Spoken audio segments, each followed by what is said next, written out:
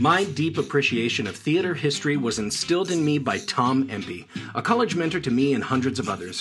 While teaching Greek theater terms, he would grab the fabric of his slacks and say, "You see these pants? Euripides Eumenides," making light of content that could be considered rather dry and stuffy while still maintaining respect for the art, which is what I want to do with this podcast. For each episode, I invite a guest from the many paths my theater career has taken me down. I give my guest no idea what we'll be talking about, but they know we're going to find an outrageous story about theater history and perhaps get a better understanding about why we're still doing it after all these years. So welcome to Euripides Eumenides, and I am your host, Aaron Odom. Apocalypse, apocalypse, I said, why you wanna show up now? Just when the heart of my life was getting good. I'll give you one more chance. Walk on out of the door, yeah. Get your ass to getting where the getting is good.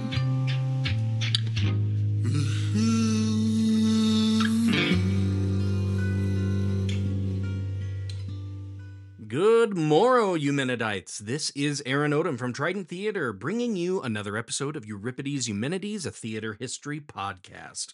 Welcome back, or welcome for the first time, whatever the case may be. I want to get to today's episode right away, but first, whoever started listening to the show in Saskatchewan, I salute you. I'll go ahead and use one of the Bard's favorite exclamations, Zwoons! Did you download a lot? Nearly the whole library in an entire day. So keep up the good work, and thanks for finding Euripides Eumenides. Okay, let's get to it. I've been preparing for the live episode that I have coming up at the end of September at the Community College of Denver, which will feature a panel of guests, including Mary E. Kennedy, who played New Fiona in the final season of Shameless. I'm very excited for it, and if you're not in Denver on September 26, 2023, don't worry. I'll be including the audio from that event as its own episode very soon.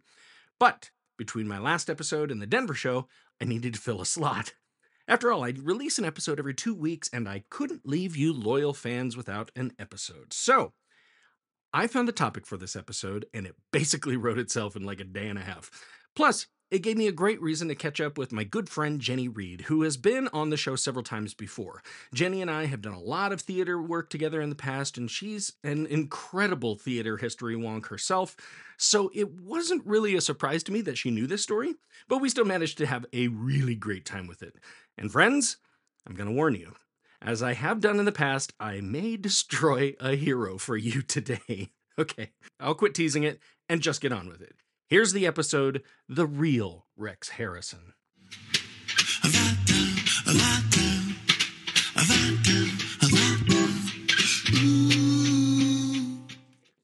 Oh my word. What? This is ridiculous. We haven't seen each other forever. Yeah. And it just picked up like Yesterday. Yeah, I just saw you yesterday, and just, the past several months were just That's what vomited on the table. Isn't that what, maid family does? Aw, yeah. Yeah. Aw. But Jenny, since you've last been on the show, you have this fantastic new job. Yes. With a private school, private like elementary and junior high? Junior high school. Oh, okay. Yeah, we actually added sophomore year this year. So next year we'll add juniors, seniors till we have a full high school. Wow. And then we'll just continue that. So I'm kind of, the next couple of years could be really interesting for me as far as like transition and what I'm actually doing. Cool. Maybe even not as much classroom. Who knows what that shift's going to look like. Right.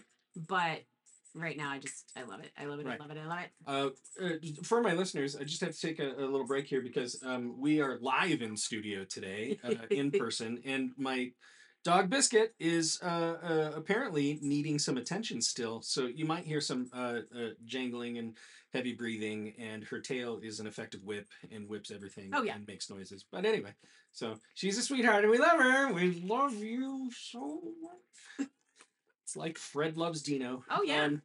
But Jenny, you're also running like the drama program. Yeah. There. Kinda. Yeah. Kinda. You don't have to tell me. No, it's one of my favorite parts about it actually, because we use it as it's not really a big money making fundraiser. Right. As fundraisers go. But it's kind of become this annual thing. Yeah. That we're doing. Last year, the kids got to be on a real stage. Whoa! The YO Theater. Yes. Shout out. Mm-hmm. And we're gonna be partnering with them again. Mm-hmm. 2-night program. And I think it gives the kids a lot more experience and gives them a sense of really what it's like. Yeah. How to actually truly understand what theater is like. Right. What it takes to build it, not just memorizing lines. You Right. know, oh my gosh, how am I going to memorize all those lines? There's more to it. Yeah. So did you know how I said those lines? Oh. There's- Well, and what we really like to do is every kid who wants to act Mhm. and participate gets an opportunity. Nice. Every kid, this is the first year though that we've split apart and have a tech team Cool. who is coordinating the set, all of the design, the costuming, the makeup. Mhm. They're going to be learning that side of theater this year. Yeah. Lighting and sound. Yeah. And everything. That's great. It's going to be That's phenomenal for them. And they're so excited. They're already putting together plans and mock-ups. It's so cool to watch them. Yeah. I mean, it's been great. See, and I love that too because it identifies those aptitudes in kids. Yeah. Because I'm going to give a little shout out. Yes. We worked together on a show that I directed called Yankee Tavern. Yes. And we recruited a student from the college here, Sammy, who was fantastic. Fantastic. Great stage manager. And I found that out about her like a year or two before that. And it was unfortunate because she came from a smaller community where they did have some theaters, just somebody who's like had the vim and vigor to try to keep the program alive. But this kid, I'll just say it, was endowed with, traditional good looks. And everybody's like, she's adorable. You can say it. She's adorable. How can we capitalize on that? Like they tried to push her into like modeling and pageantry and stuff like that. And she was like, I kind of like it, but she auditioned for me once. And I'm like, you're not comfortable with this, are you? She says, no, not really. I'm like, I need an assistant stage manager. She's like, really? And she's so good at it. So well. So good. So well. So I'm glad that is being identified at that early age. And it's never been my attitude. Well, and that's the thing. It's like, you don't have to, we're not all cookie cutter. No. And students need to understand as they explore and learn things, right, that there's a vast array of what you can do. Yes. And how you can approach and still be part of things. Mm-hmm. And I think we forget that because the average person, all they see is what they see right on stage. They don't get to understand the work that goes into it. Oh my God. I as you well know. I went to college with a girl who was like, I'm not sure what I want to do, and ended up being like a box office manager as a career. Yes. Well, and that's the other thing. They don't realize that these are viable careers. Yeah. I mean, for girls or guys or whomever, like makeup and hair. Oh yeah. A friend of mine, he was a makeup artist. His first big job was Pearl Harbor. The movie. The Ben Affleck. The Ben Affleck, super accurate historical drama. Michael Bay, make it blow up. He got into it in high school. Yeah. And he's like, you mean I can play with this and this can be an actual career? I don't have to. It's not cosmetology school. Yeah. It's something completely different, but still related and people are interested in it. And it's like, why not explore that? Why not look at how you can do those things and what you can do? And what's really fun is all of our staff and faculty are part of it too. Oh, there we go. That's fun. Even when they don't want to. And yet they seriously. So they are learning to really appreciate and find even their own niche where they're like, I don't know how, because watching, us pick a play, cast a play, direct a play, learning all that terrifies some people. Oh, yeah. But pulling together costumes or looking at set, it's fun. Yeah. For them. It's fun for me too. Yes. And that is the hardest part for me. My hands are in kind of all the little pots. Right. Yeah. Of course, because kind of overseeing it, directing. Yes. You have to know a little bit about everything. Yeah. And I focus more on the individual. I think my cohort in crime, I guess you could call her, Amber, she probably does more of the day-to-day direct stage direction. Right? I focus more on like character direction, Yeah. individual, like bringing that out, working with Okay. the kids, getting them. Hers is much more almost like pragmatic and logistic, but we are a really great partnership because we tend to have the same ideas I love that. and work really well off of each other of like, oh, that was good. Or, oh, how would you tweak that? What do you think? What do you see? Aha. It, Yes. Yeah, it truly is like a partnership. But you're working off each other. You're saying, Yeah. I don't see this the right way. Maybe I'm not looking at it right. Yeah. What do you see? Yeah. Yes, I love It that. works great. Well, I love that there's that air of collaboration. Yeah. There's that camaraderie. There's that communal sense of we're all in this together. That's fantastic. Jenny, we're not going to be talking about something like that today. Great. You're going to drag me down. Oh, Jenny. I feel it. I feel it. found My this- bright-eyed Oh, wonderment at the world of theater is going to get pummeled, isn't it? it might. I told you, you might know this story. Okay, but, okay. but yeah, we're gonna get away from that. I just still, that's awesome. That's awesome. That's Well, happening. we've But, collaborated so well together. Yeah. I mean, and you and I have, it's one of our biggest, Yeah. I think, joys that when we do get to work together. yes, And that I wish it were more common than it is. agreed. Okay. And on that note. Well, Jenny, I brought you here for a reason. Yeah. I have a question for you. Yes. Can you think of any actors who had an absolutely pristine image on stage or screen, but had absolutely terrible personality behind the scenes? A few.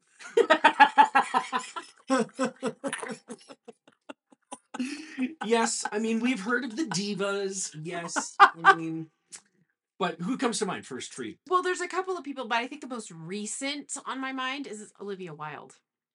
Oh gosh, yes, I heard about this. Yeah. I didn't really look into it much though. Well, But it was about film and stuff. Yeah, my image of her first and foremost is always from the TV show House Okay. Yep. and her role on that, and then Toronto. Like I loved her, and other people that I know, like, and then all of a sudden this like kind of dark stuff starts coming. A little bit of a buzz about. Yeah. Not be so shiny. Right. And there's some, some older actors of a certain generation, I guess you would say, where they could kind of get away with some more of the misogynistic and creepiness of how they would treat others. I think back in the what we would call the glory days of golden Hollywood. Yeah. Yeah. Yeah. Okay. Yeah. So Olivia Wilde comes to mind. Yeah. Okay. And I think that's probably the most recent one that I would. Okay. Well, like I said, I can't wait to see your reaction to this. But It's gonna be great. in 1956, Golden Age. Okay. Broadway powerhouse musical writing team Lerner and Loewe premiered one of the true tentpoles of the canon of musical theater history. The play was My Fair Lady. Are we gonna talk about Rexy? A little bit. The following year, it was nominated for 10 Tony Awards and won 6 of them, including Best Direction of a Musical, Best Costume Design, but most often known for its acting talent. And the Tony for Best Performance by a Leading Actor in a Musical went to Sir Rex Harrison. In 1964, Sir Rex reprised his role for the film adaptation, which won him the Best Actor Oscar. Did. But the road to success was not an easy one. What? No. While to the public, Harrison appeared to be a refined gentleman, along with being what is often considered to be one of the greatest actors to ever grace the stage or screen. Behind the scenes, Rex Harrison was as close to a polar opposite of his public persona as a person can get. Especially when you grow up idolizing a child hero because this is who you see. And then you realize it's like, don't meet your heroes. Yes. We've said that a lot on this show. Like, don't meet your heroes. But I think that it goes to show that we really like to see shiny things. I think so. Yeah. Now, I'll focus on My Fair Lady for just a bit to set the stage, and then we'll get into some of the better examples of just how much of a complete rat bastard Rex Harrison was. It's wonderful Julie Andrews. Now, Now, we're all probably more familiar with Audrey Hepburn as the incorrigible and lovable Eliza Doolittle in the film adaptation of My Fair Lady, but as you were just saying, when the play premiered on Broadway, the part was played by Dame Julie Andrews, who was 19 when she got the role. Her Broadway debut. Yeah, yep. Plus, and remember, this is before Sound of Music or Mary Poppins. Well, she played Mary Poppins when Yes. they did the film. Yes. Mm-hmm. Yep, I'll get into that a bit later. I won an Oscar. Lerner and Loewe were granted the rights to adapt George Bernard Shaw's immensely popular play Pygmalion Pygmalion? into a musical. Yeah. They got the rights after fellow musical writing team Rodgers and Hammerstein couldn't crack it. Well, no. They- I mean, yeah. that makes actually some Mhm. sense. I mean, it really, really Yeah. does. It's not in the real house. No. Real house. at No, all. they were just like, can't be done. Can't be done. And so the rights went to, you guys want to try it? And it actually got Lerner and Loewe back together. Really? That I did not know. Yeah. Oh, thank Mhm. goodness. Yay, My Fair Lady.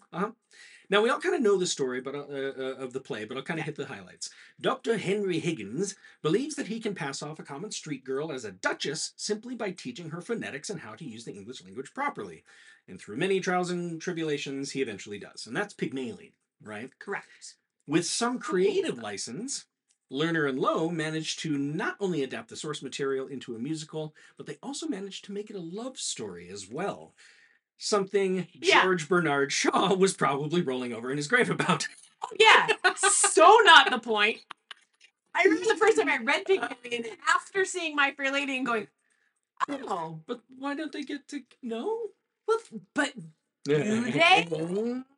No, because even in they the notes, done right. because even in the notes it says Eliza and Freddie got married. Yes. So, Mhm. yeah. And all she does is she returns to a place that she is now finding as home. Yeah. It's not really a love story. No. It's not. No. And Shaw didn't write a lot of those. well, no. No. That was- Not in his wheelhouse. But the fact that they managed to turn this incredibly popular play into a musical was enough to convince veteran star of stage and screen Rex Harrison to play the role of Henry Higgins, which he had done plenty of times before in productions of Pygmalion. The problem was, he'd never sung on stage before. Because he can't. So Alan Lerner managed to write lyrics that allowed Harrison to basically sing his parts, which you see in the movie. Correct. Just as long as he could keep rhythm, which he did. And intonation. Problem solved, yes. And it's all about It's all about phonetics and intonation. and getting things right. Yes. I actually just watched, I've grown accustomed to her face, and I just love his damn, damn, damn, damn. He's phenomenal. Yeah. Yep. At acting. Uh-huh. As you were saying, however, more problems arose. First, Rex Harrison was not quite pleased with the suggestion for the original title. No. The musical was originally going to be called either Eliza or Lady Eliza, but that annoyed Harrison greatly. Well, because it made him second fiddle. Yes. Mhm. He argued, since that Lerner and Loewe had come directly to him to plead for him to make their musical work, he was the draw. So by naming their show after the female lead, well, that wasn't just an insult, wasn't it? He threatened to leave the project. Well, yes, because of course they would never be able to do it without him. Yeah, precisely. And I don't think he ever intended to leave. He knew power. Uh-huh. Yes. Whether imagined or real, he knew his power. Yeah. Yes. And he knew that someone else would probably become a star by playing that part. So he was playing his cards pretty well, actually. I mean, it's okay, shady. But, yeah, okay, you wanted the part. You wanted it. I mean, we all do stuff like that to get what we want. Mhm. Sometimes. I mean, we really do. I mean, Yes. that to me is not the part that we No. need to flay open. No. In any case, Lerner and Loewe went through several different titles, finally landing on My Fair Lady, which could be a play on words based on Eliza's Cockney accent. You know, she was supposed to be from Mayfair, I think. Right, And yes. Fair Lady. You know, could be that. But it was more to please their temperamental star, as the play now sounds that it's based upon the perspective of Henry Higgins. Yes. Plus, it sounds possessive, and I'm sure Rex enjoyed that. But Oh, yeah. before I go further, If you're not already seeing a pattern of egotism from Rex Harrison, let me just go ahead and drop a couple more little bits of trivia that suggest he believes he is a gift to this planet. No, more than a gift. Oh, yes. More than a gift. Yes. You, More. I'm not sure what to call that. A blessing. From an early age, his mother took him to a theater to see a play, and he was absolutely hooked, convinced he would be a huge actor someday. He was born with the name Reginald Carey Harrison, but sometime in primary school he discovered that the Latin word rex actually means king, and thus chose it for his stage name as an association with kingliness. Upon the grandness of this birthing into the world. But if you So look this up, anytime he's ever worked with anyone, virtually everyone hated him. Oh, I know. Mainly because he treated everyone besides himself as less than. Yes. Uh-huh.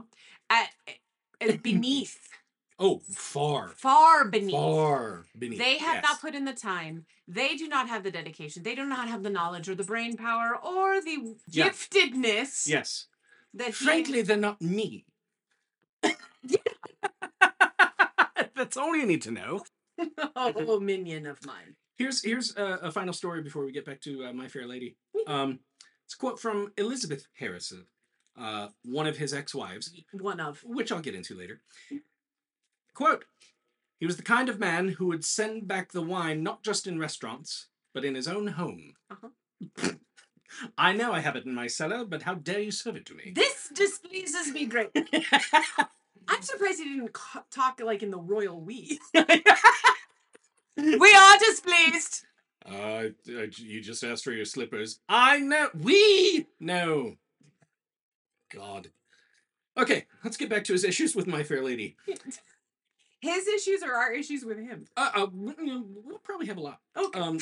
The biggest problem grew with Harrison's dissatisfaction in his leading lady. Not just Julie Andrews herself, but the fact that he was possibly being overshadowed by her when he knew he was the draw, and that was appalling. And yet, she had been singing in front of royalty since, what, 8 or 12? Yes. Andrew stated that upon first meeting Rex, he was cordial, but it all soon fell apart. Like I said earlier, Julie Andrews was 19 when she got the part. He was in his 40s or close to 50? Born in 1908, so like closer to 50. 50s, yeah. Okay, yeah, close to 50. And she was 20 when it first premiered in 1956. She had basically been used to a vaudeville environment before that and wasn't quite prepared for the pace of the rehearsals in a Broadway setting. The further she fell behind, the more Harrison would become annoyed with her. It got so bad that after one Friday rehearsal, Rex stopped the rehearsal and stomped out of the theater, shouting as he reached the door, "If that bitch is here on Monday, I'm quitting the show." Yeah, first time I ever heard that story, read actually, that story, I was like, ooh. Who dares to fame the lovely and talented gift to us all that is Julie Andrews? Julie Andrews. But nobody knew that then. I mean, she had some fame. I'll give it that. True. I don't care. Yeah. And actually, I've actually read it in other places, and instead of the B word, it was the C word. I heard that too. Yep. Actually, it's not. Yep. He was vile. The funniest part, though, is that she also admits to having an absolute sailor mouth. Oh yeah, yeah. But that wasn't the point. Not in a vicious way. No. To people, not in a harmful. Oh no, in a way. No. In like. Yeah. She has this beautiful accent, and then Yeah, she flubs up on a line and drops blah blah blah blah. Yeah. So this stomping out of the theater caused director Moss Hart to send literally everyone but Julie Andrews away. And over the course of the weekend, he put her through the gauntlet of acting training. Andrews has said that it was an incredibly demanding and difficult time. They went through every scene, picked it apart with a fine-tooth comb. She went to school. Yeah. She literally went to acting school, like an intensive. Well, and not just acting school, but acting school to play Eliza Doolittle. This is what, okay. Yeah. She said it was often incredibly demanding and difficult, often to the point of breaking her. But she also says it was the best acting lesson she ever got. It turned her career probably around. Oh, The yeah. fact that he was such a big fat baby. Yeah. About her. I saw several words come from your Petulant. lips. He was He was petulant. petulant. He was boorish. Oh, we don't get to use that word very know, often. right? That's great. Okay. Well, in any case, Harrison returned and didn't quit. He didn't quit. He wasn't gonna. Again. We may be displeased, but we do want our money. Well, he didn't quit the show that time. He almost did when the show was in previews in New Haven. Oh, yeah. Oh. You know this story? This is a good one. Uh-huh. Listen up, people. Up to that point, they'd only rehearsed the music with the piano. Yeah. When an entire orchestra was added, it completely threw him. Couldn't get rid. Didn't know when to come in. What is this SITS probe you're talking about? So he kept messing up. They'd have to start over. He was so embarrassed that he stopped the rehearsal and stomped off to his dressing room and locked the door. So many attempts were made to coax him out again, and he just kept saying, I can't do it. I may never do it. Finally. His ego's too big to take that kind of a hit. Oh my God. I can't. Oh my I mean, God. I honestly, when you are that egocentric, like I don't know how you would handle. I mean, you don't obviously. Not well. Obviously. So finally, Moss Hart convinced everyone to leave again, except Julie Andrews and the orchestra. He went to Harrison's door to tell him that no one else was around. He was convinced to come out. Oh my. And he gradually got more confident since he wouldn't be seen as someone who couldn't handle the part. Here, kitty, kitty. That's that scene from Roxanne where like the whole fire brigade is trying to get the cat out of the tree. Yes. And then Steve Martin comes out, can of cat food Cat food. with the handheld. Shink, Yeah. shink, shink, shink, shink. Come on, kitty. kitty. Just comes right down. Amazing. Oh my gosh, I forgot about that. When the show premiered and went through its run, Harrison wanted only to hear praise about his performance and became increasingly agitated and hostile as Julie Andrews' star rose and rose. She's freaking Julie Andrews. How did he not see that coming? Doesn't matter. Okay. Doesn't matter. It got to the point where she could not be within eyesight when he sang I've Grown Accustomed to Her Face. Because he couldn't think about her face when he was singing that song. Oh my God. Are you? Because he was thinking about our face. I mean, Oh, wow. I mean, the. yeah. And keep in mind, it wasn't just to her. This is happening all Oh, at I the same know, time. but And- it's just appalling. Yep. And he's just being a jerk to everybody. But everybody's like, if we do the wrong thing, he may leave And we're screwed. and we're out of work. That to me is the sad part of people like that, Mhm. because they do get far Right. and they do have talent. Yeah. But everybody becomes this fear obsessed. We Ooh. can't do anything wrong because it affects us. Right. Yeah. I mean, I've heard it plenty of times before. I mean, my episode about Randy Quaid and Lone Oh. Star Love was, and how appalling he was to everybody. And everybody's like, we kind of got to put up with it because there's a lot riding on this. And, we're hoping to go to Broadway and launch for a long time. Yeah. Anyway, there are some that say, though, that if Rex Harrison would have left that show for any one of his little piddly reasons, that nobody else could have played it as well as he did. So it's like There is a lot to that because of, our best example is because we have it on film. Yeah. So, Yeah. We honestly can look at it and see that it's one of the few that they haven't tried to remake. No. It did just have a huge Broadway run. Right. With lots of Eliza Doolittles.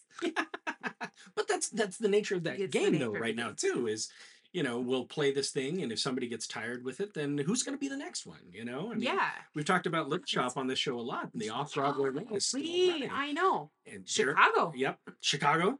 Yeah. Anyway, this terrible atmosphere created by Harrison only continued when the musical was adapted for film in 1964. But standing in his way would not be Julie Andrews this time. Nope. So many of the original crew of the Broadway musical wanted Andrews to return, but it would not be so.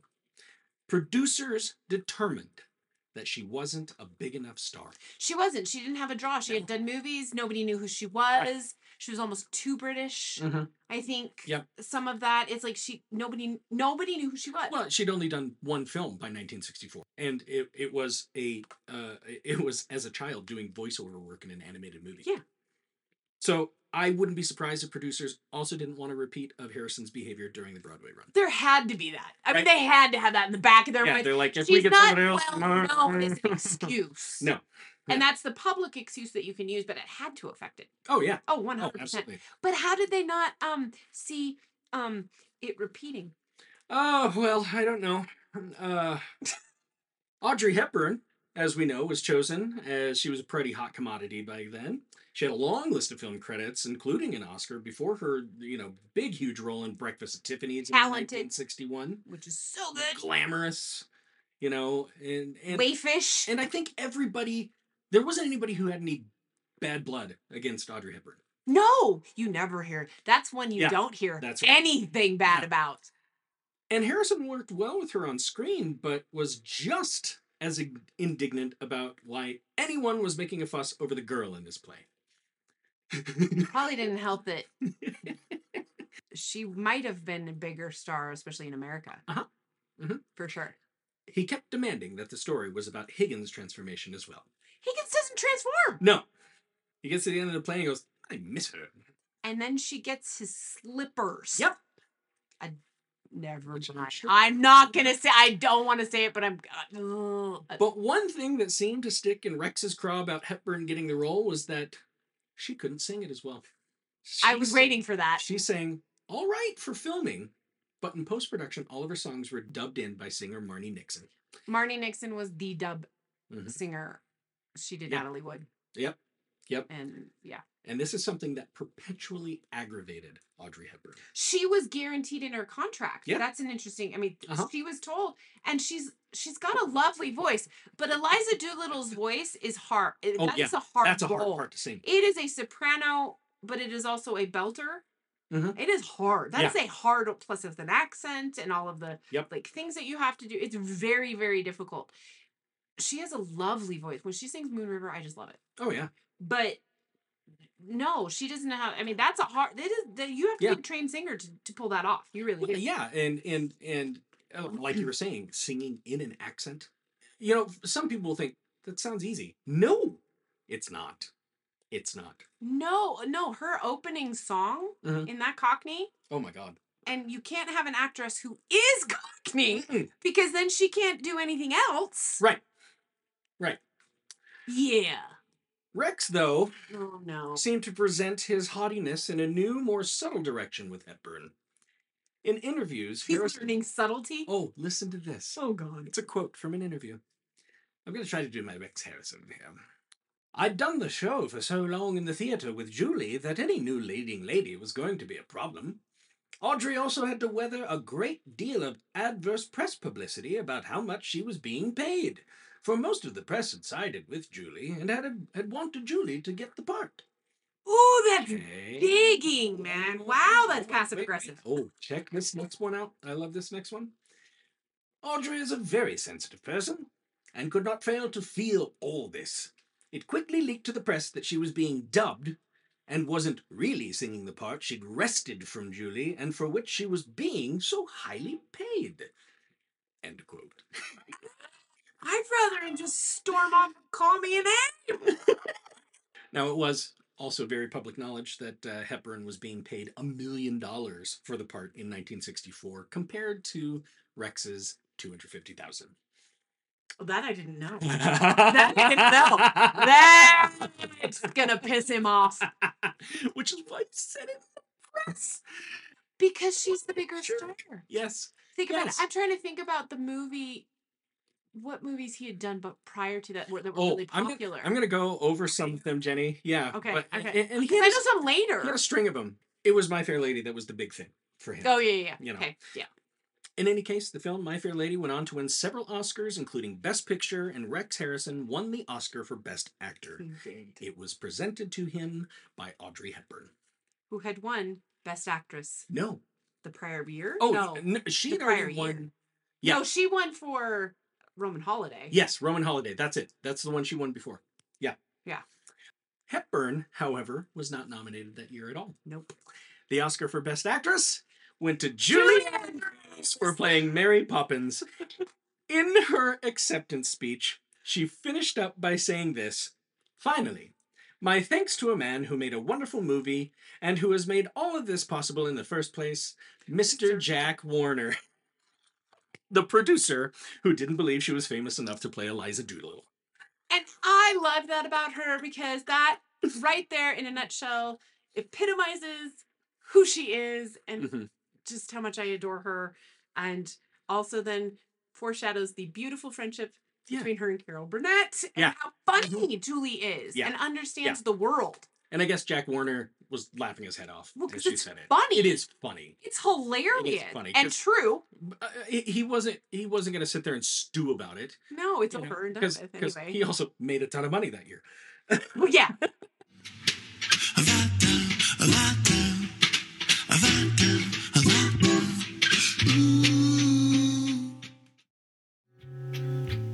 Rex the King indeed. Looking back on it now, I can't help but see that chip on his shoulder in about every image I can think of. Ugh. But Eumenidites, what you've heard up to this point couldn't possibly prepare you for how Rex treated the many women in his love life. That's coming up. But while we're here, I'll encourage you to subscribe, follow, check out Instagram profiles for both Trident Theater and Euripides Eumenides, send me a message at trident@tridenttheater.com, or, rate and review wherever you're listening. It really does help the show. Okay, but let's get back to Jenny Reed and the conclusion of the real Rex Harrison.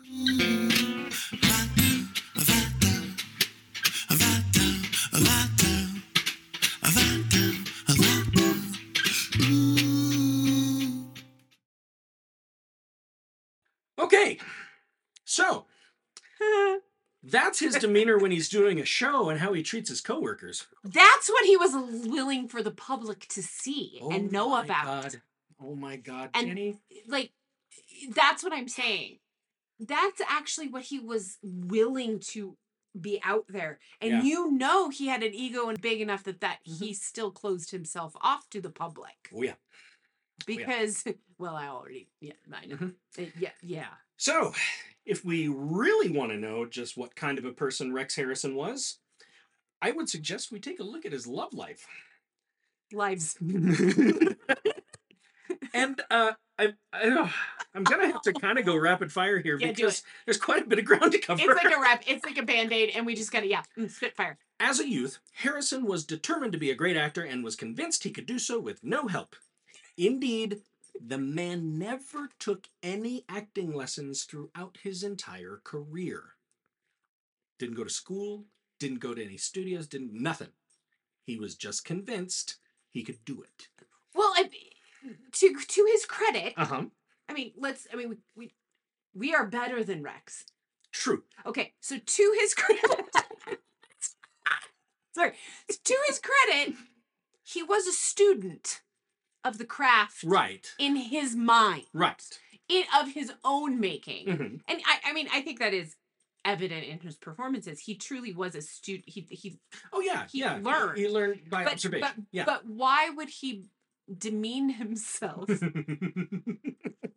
having others shape the gift that he is? Well, when you do that, though, you have to. Sorry. Nope, you're right. Yeah. He got into his first play at the age of 16, and upon graduating high school, went to work in the theater immediately in Liverpool. By 1930, he had moved to the West End and was able to be cast quite regularly. Honestly, great voice. Yes. Good look. Great presence. And for sure. And his erudition was so perfect for Henry Higgins, but it fit all of his other roles as well. Well, and that was very popular. Absolutely.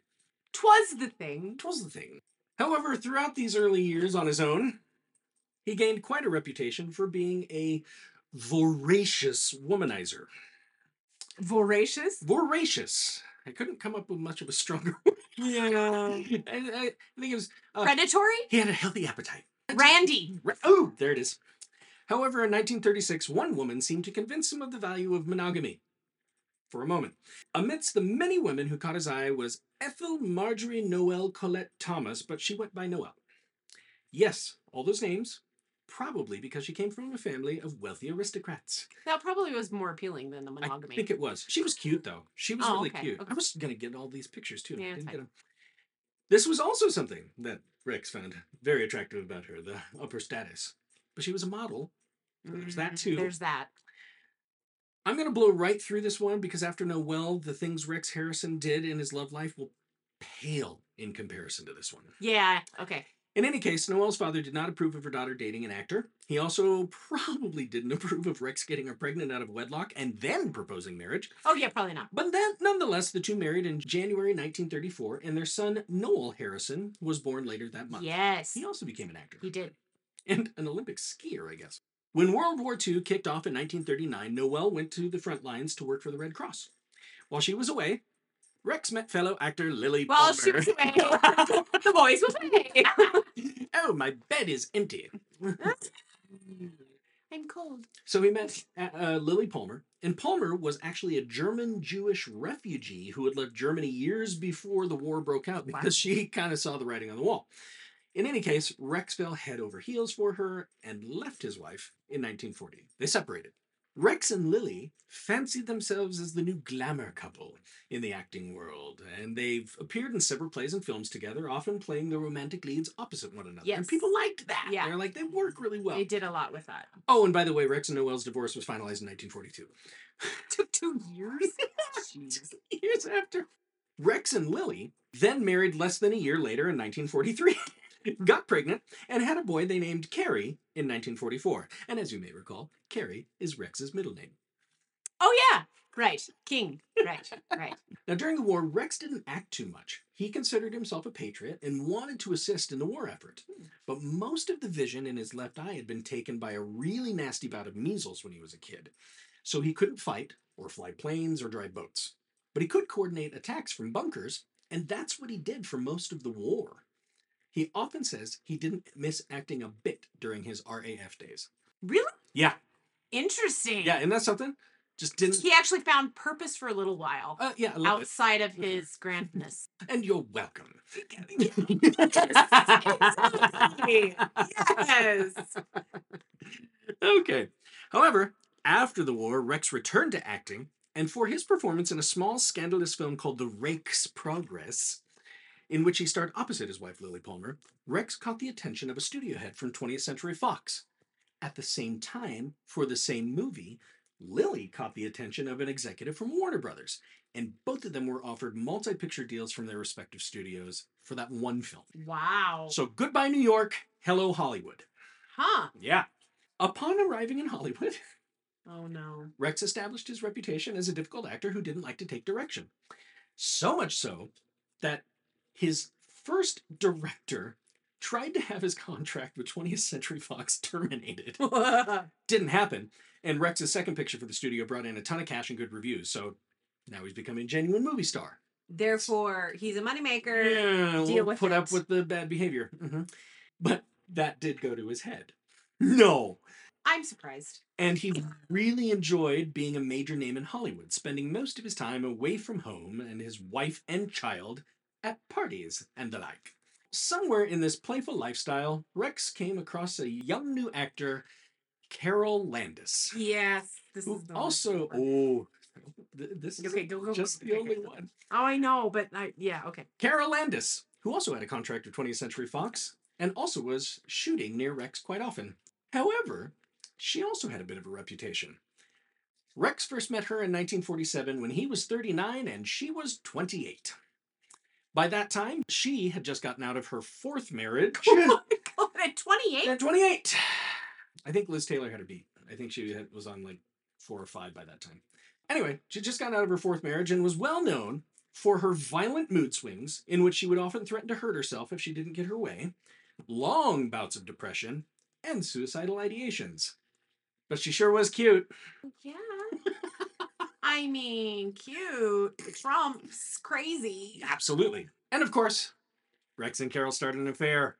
Oh, wow. Now, there was something of an unwritten rule in Hollywood that studios knew about the lurid lives of their stars, but wanted to make sure that they kept their affairs private because they didn't want the public thinking, Oh, no. they're The good. PR machine was Yes. amazing. Yeah, they are all good, wholesome family people, and That's why we didn't know about, Rock Hudson and everybody Right? before. I mean, Yeah. seriously. He died of AIDS. Did he get it in a pool? Yeah. Rex didn't care about any of those rules, though. Why would he? Rex and Carol did almost nothing to hide their affair, which annoyed 20th Century Fox head Daryl Zanuck. Zanuck had also briefly dated Carol, but when Rex and Carol basically flaunted their relationship, Zanuck pretty much removed the prospect of Carol ever being a leading lady, only casting her in low-budget movies for the studio from then on. Yeah. And of course, they wouldn't have done that to Rex. He carried on as usual. Well, that's not going to help deflate any ego issues. Well, it's the woman's fault. Yeah. We can punish the woman. Well, yeah. Ugh. I don't feel that way. I know. I'm clarifying for my audience. Asterisk moment here. Side note. Aaron doesn't do that. However, this degrading of her status started Carol's downward spiral. Yeah, it's sad. It's very, very, very sad. Yeah, and I do not mean to make light of this. This is actually a really dark No, part of this story. I mean, she created issues on her own already. Yes. But this exacerbated a mental break down. Like, I have never seen a shattering oh my God. of a human being no. like hers. And when this happened, she was tired of sharing her man and began to demand that Rex leave his wife and child for her. He blatantly refused. Yeah. Frankly, Lily was his wife, and he wasn't going to give her up. Nonetheless, they kept up their very public affair. In 1948, Carol hosted a 4th of July party at her place. Rex ghosted it. Never showed up. But he did show up for dinner that night once everyone else had left. During the dinner, the subject of Rex leaving Lily for Carol came up again, which exploded into a huge fight just as it had many times before. Rex left in a huff, basically declaring that he would never be leaving his wife. The next day, Rex was to meet Carol for lunch, but she never showed up. He drove to her home, and with the assistance of her maid, Rex Harrison found Carol's body on the bathroom floor. Sometime after the fight, Carol had overdosed on barbiturates, but not before delivering all of her belongings that reminded her of Rex to her friend's house with a suicide note. And for several hours, Rex called no one. Yeah. He spent several hours driving back and forth between his house and hers, which was confirmed by witnesses. Finally, he eventually called a doctor and the police. And here's a quote I found from a blog. When the police arrived, he insisted he was just friends with Carol. According to some sources, Landis left 2 suicide notes, one for her mother and the second for Harrison, who instructed his lawyers to destroy it.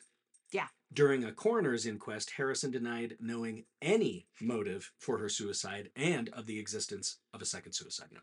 Well, why would he? Because it would tarnish what he is putting together. And even though he had this horrible behavior that he knew was horrible, he still had an image to uphold and to polish. I just... It's appalling. Oh. It's absolutely appalling. And to this day, no one knows the involvement of Rex Harrison in the death of Carol Landis. Her family still cries foul play to this day. Well, there's been the speculation is whether or not she was dead when he found her. Yep. Yeah. Yep. And his allowing for her to expire. Right. Or helping it along even. Right. And as far as some people, I mean, there has been that push as far as like, how far did he go? Did he just hands off and just let hope nature took its course? Yeah, and stare at her while she was. Oh, yeah. Either way, it's horrible. Uh-huh. It's horrible. Well, but the problem was gone. Unfortunately for Rex, there was no way to hide from this scandal, and his contract with 20th Century Fox was terminated. But he was still married to Lily Palmer, who knew everything. She even attended Carol's funeral with him.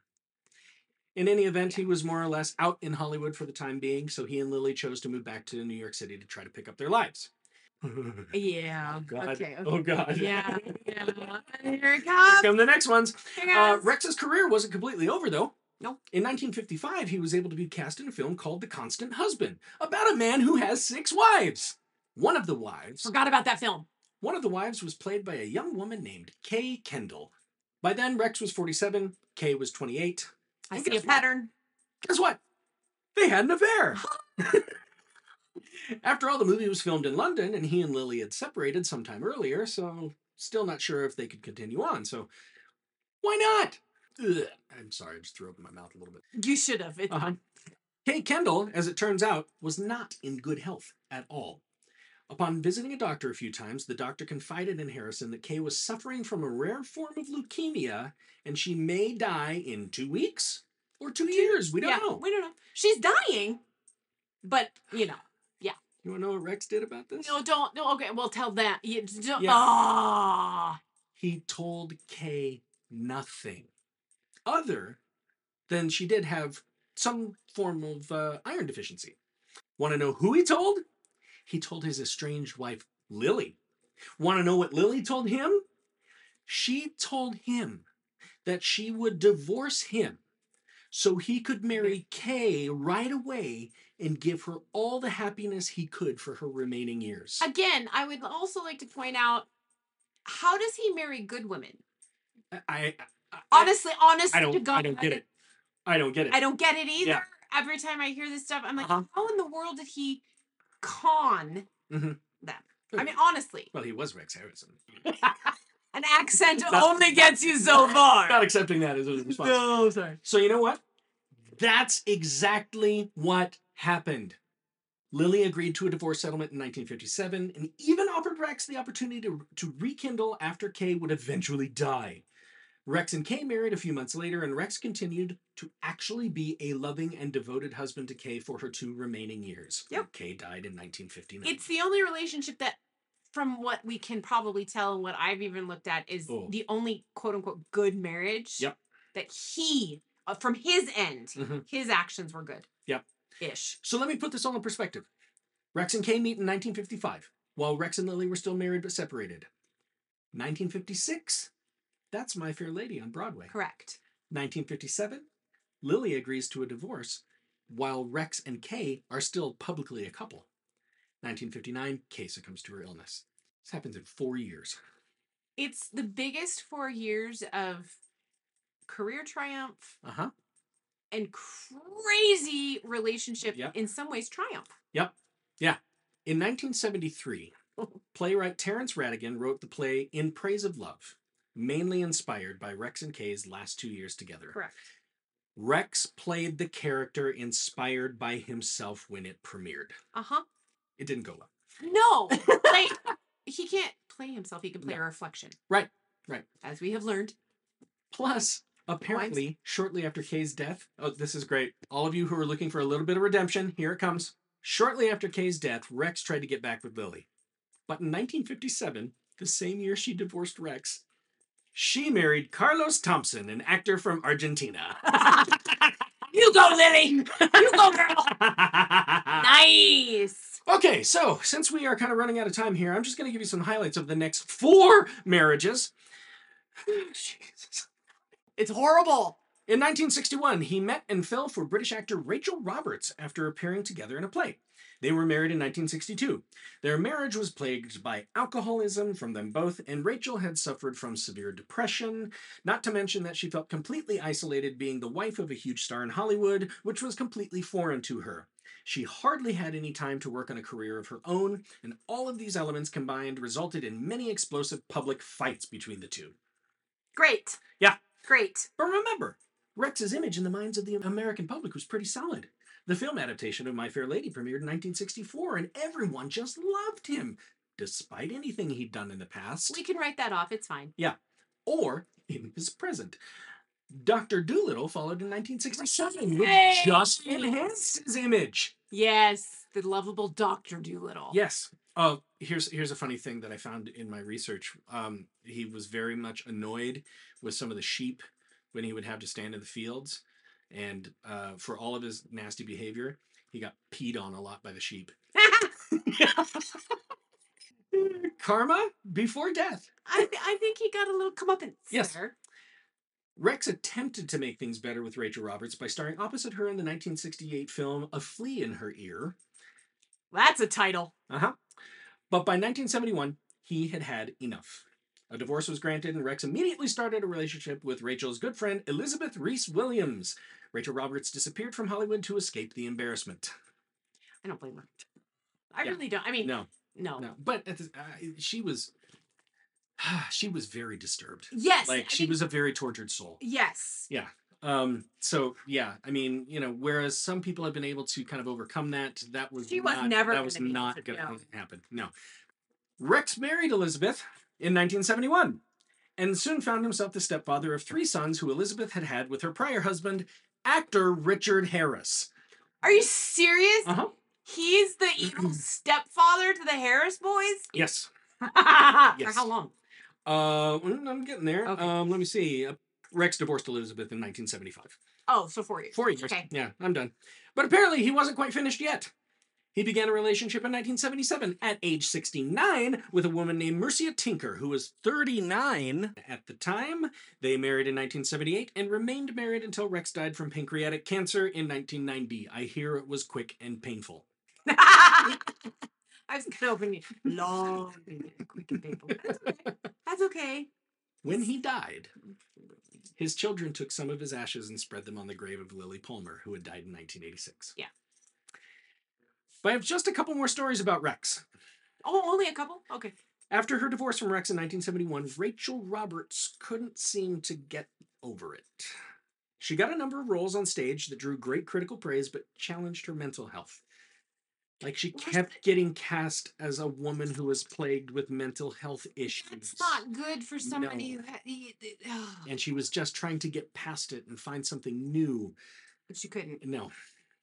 She also had a number of incidents of public intoxication, including an appearance on a talk show in which she was completely out of control. But in 1980, she tried to rekindle her love with Rex. He denied it implicitly. Oh, dear. Because he was already married. Yeah, but... He'd find the final love of his life. Well, track record would have implicated for her, especially in her broken mind, that it's possible. Yeah. And that he could fix it. Yeah. Yeah. Rachel Roberts died of a barbiturate overdose that same year, right after calling Rex to say goodbye. The power he had over their lives is shocking. Yeah. And disheartening. I mean, disheartening. But you know what? I don't want to leave this episode on a total downer. Okay, good. Thanks. So I'll tell a fun story in which we can all laugh at the expense of Rex Harrison. In interviews through the years, many stars who are known to speak very kindly of people they've worked with, almost no one could say anything kind about Rex Harrison, including his co-star in My Fair Lady, Stanley Holloway, who played Freddie. When My Fair Lady played on the West End at Drury Lane in 1958, most of the original Broadway cast went along with it. Mm-hmm. After one performance, Rex exited the stage door and seemed annoyed that there were autograph seekers between him and his ride.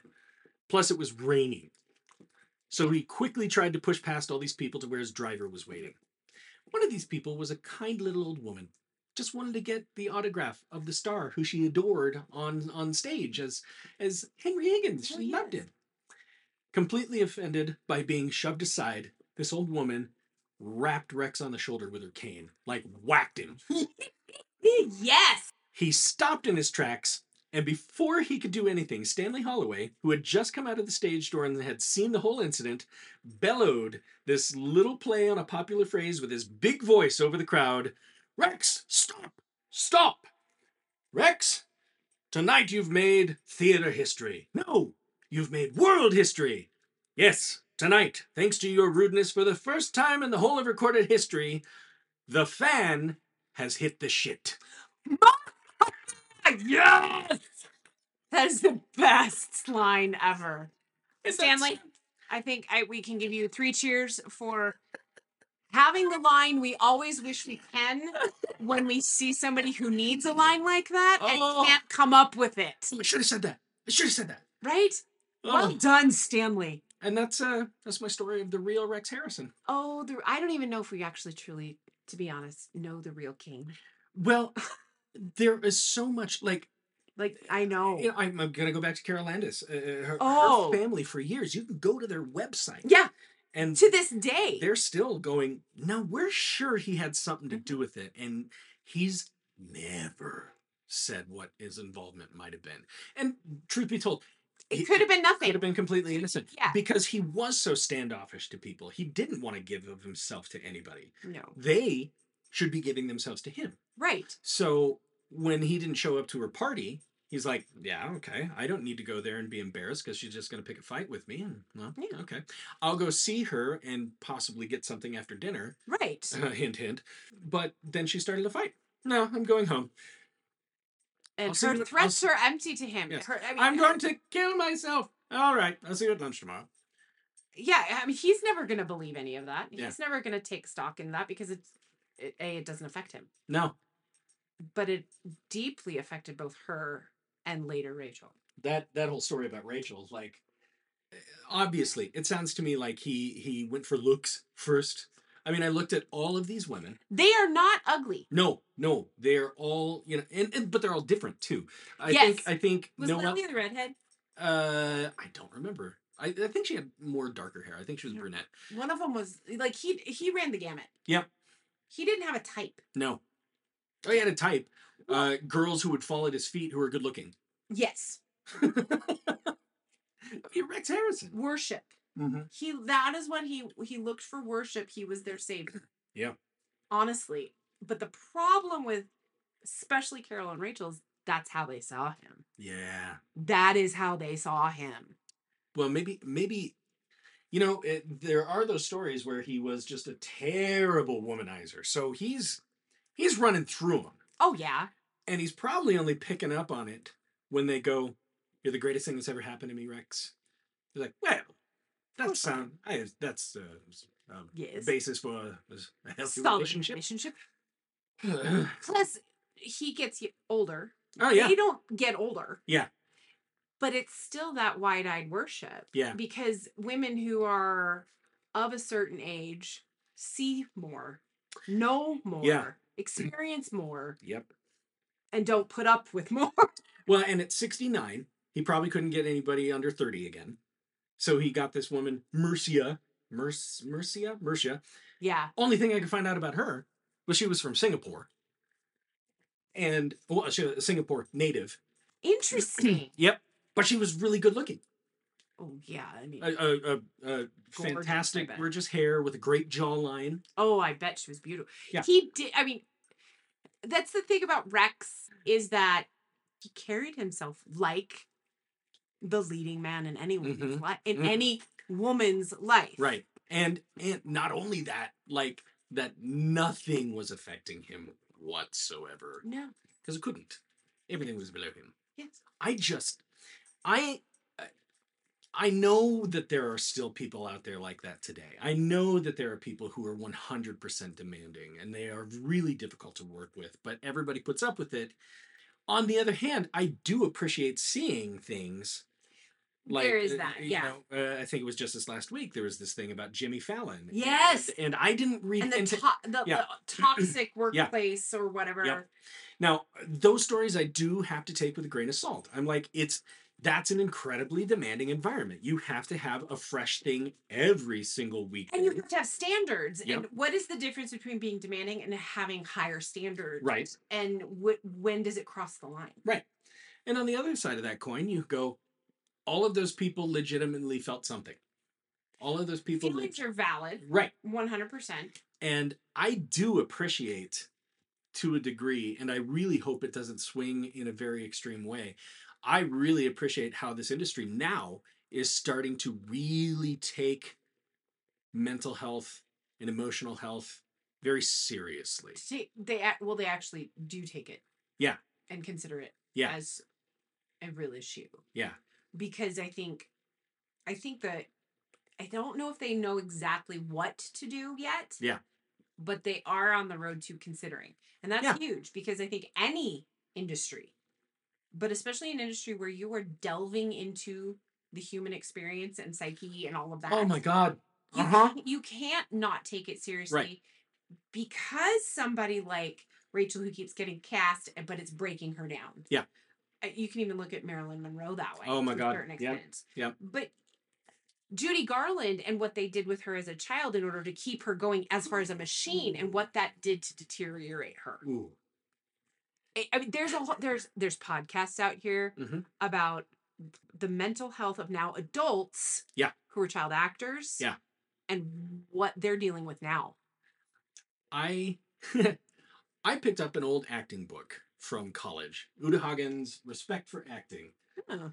And I read the first 40 pages of it and then put it down and I went, thank God we're not thinking that anymore. Because I come to the chapter on substitution.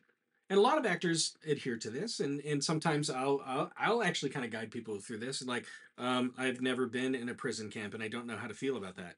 Like, Right. okay, you know, Good. Okay, good. I'm glad I'm that glad. that has never happened to you. And the book is saying like you have to draw on personal experience to some degree, you know. To tap Like, into that understanding. Yeah, I've never been Othello. Well, thank God, I've never been Othello and been so jealous that I want to kill my wife. Right? But you might have been like, I can't believe that kid in second grade always got picked first to give his presentation, and mine was just as good, if not better. So you have a feeling where you've been incredibly Correct. jealous, and you can apply that. But there were things she was saying, like, you have to draw from personal experience, and you have to draw from things that you've gone through and you've lived through. And there was one paragraph, Jenny, there was one paragraph, and it was like 4 lines long. It's like, but don't use anything they haven't quite gotten over yet. This is not a time for therapy. Oh, yeah, by the way. So, yeah, that really shouldn't be used. And I'm like, you don't know what people feel they've gotten over, haven't gotten over. It's so hard to make that adjustment. Ugh. There are things in my life I don't want to have to pull from. Right. 100%. Yeah, exactly. And Yep. I don't have the severe mental health breakdown issues that some others do, and I don't have severe trauma. Yeah. I'm pretty fortunate in a lot of my life experiences. I have certain things. We all do. And I've played some pretty hard characters. Yeah. You have too. Yeah. Right? Yeah, you have to draw on something, but if you draw on something that is so damaging and raw. Yeah.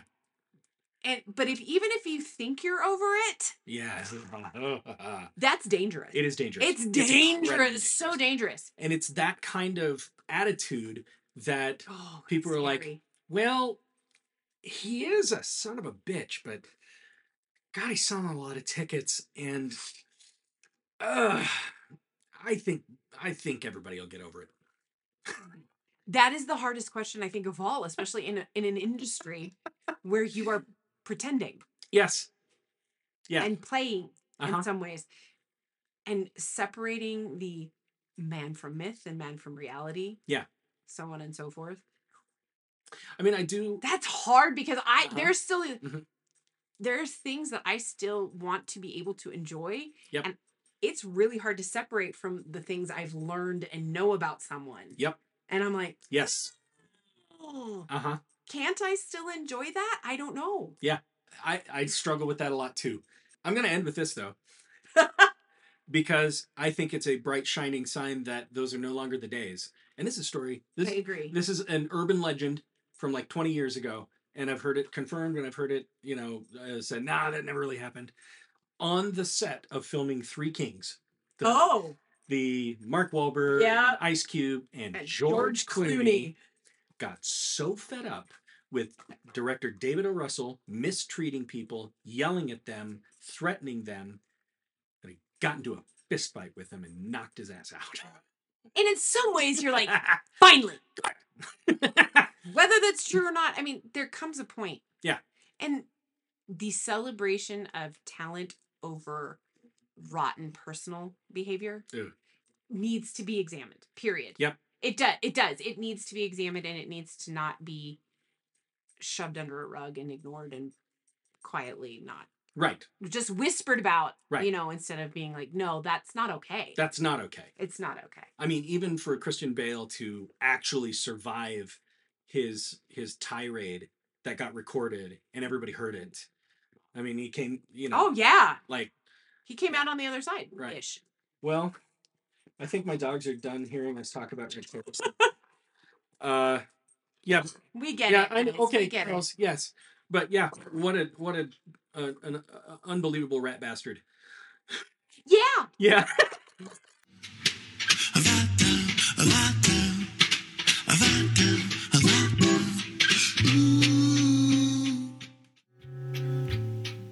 What did I tell you? Oh, Rex Harrison was truly a rat bastard.